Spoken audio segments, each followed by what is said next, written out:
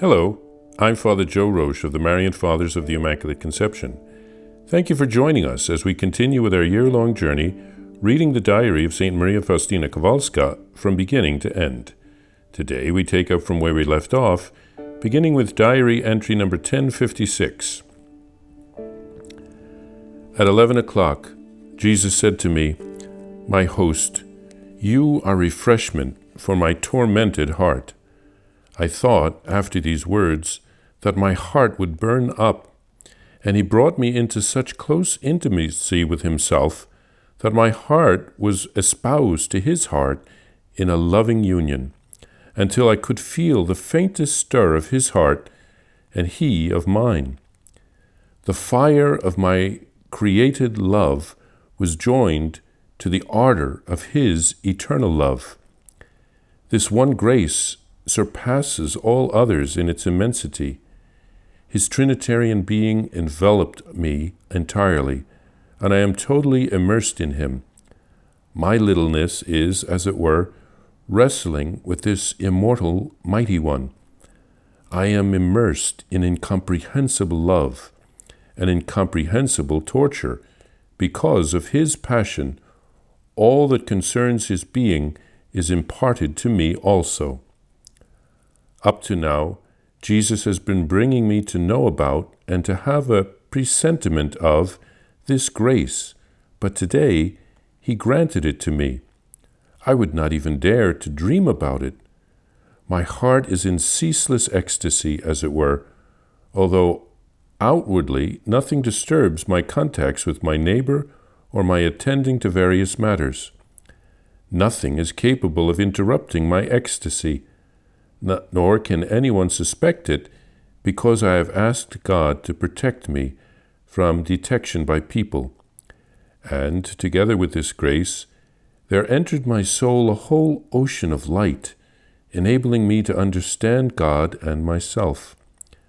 Amazement overwhelms me entirely and leads me as if into a new ecstasy, aroused by the fact that God has deigned to descend to me, who am so little. At 3 o'clock, I prayed, prostrate, in the form of a cross, for the whole world. Jesus' mortal life was coming to an end. I heard his 7 words. Then he looked at me and said, "Beloved daughter of my heart, you are my solace amidst terrible torments."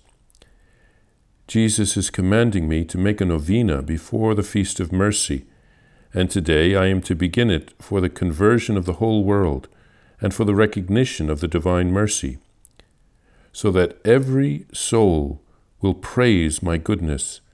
I desire trust from my creatures. Encourage souls to place great trust in my fathomless mercy. Let the weak, sinful soul have no fear to approach me, for even if it had more sins than there are grains of sand in the world, all would be drowned in the immeasurable depths of my mercy.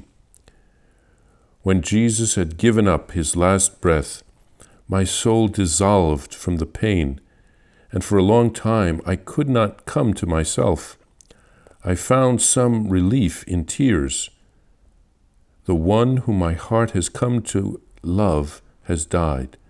Will anyone understand my grief? In the evening, over the radio, I heard hymns, that is, psalms sung by priests. I burst into tears, and all of the pain renewed in my soul, and I wept sorrowfully, unable to find appeasement in this pain.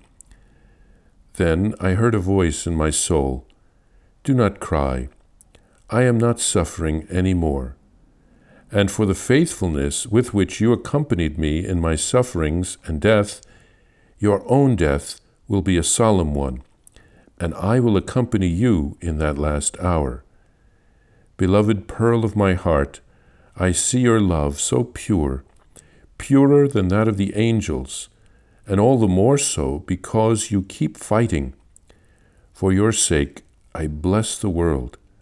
I see your efforts to please me, and they delight my heart. After these words, I wept no more, but thanked the Heavenly Father for having sent us His Son for the work of the redemption of mankind. Here, Jesus finds refreshment in St. Faustina's openness to offer her suffering for souls. Faustina finds herself immersed in the love of the Trinity. All that Jesus went through was for our sake, because He loves us so. Faustina was brought to an ecstasy of God's love. She was granted a deep understanding of God and of herself. Faustina made a novena before the Feast of Mercy, as Jesus commanded her. She prays for souls. Jesus wants all to turn to Him. The weak, sinful soul should not be afraid to trust in His mercy. St. Faustina cried as she united with Jesus' suffering and death on the cross. She heard some Holy Week hymns on the radio, and she cried again. But Jesus told her not to cry, that He is no longer suffering, but that He was very grateful for her pure heart and her relentless offering of herself. She saves many souls with her sacrifices, united to those of Christ on the cross.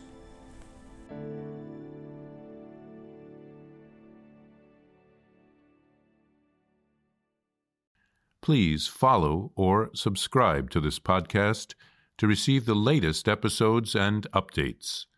If you have enjoyed this podcast, I invite you to leave a review. Reviews greatly improve our podcast ranking and will help other people throughout the world find St. Faustina's Diary in a Year. Remember, Jesus promised St. Faustina in Diary number 1075, souls who spread the honor of divine mercy are protected by God like an infant by a gentle mother. Please help us spread the message of divine mercy. Thank you, and God bless you. Visit shopmercy.org to order your copy of Divine Mercy in My Soul, the Diary of St. Maria Faustina Kowalska. It's available in print in English, Spanish, and Polish, and in English as an e-book, available now on shopmercy.org. Are you enjoying this podcast? I invite you to listen to more shows brought to you by the Marian Fathers of the Immaculate Conception. Join us daily for enriching spiritual content, which will help you on your journey with Jesus Christ. Simply visit DivineMercyPlus.org for a complete list of our shows. That's DivineMercyPlus.org.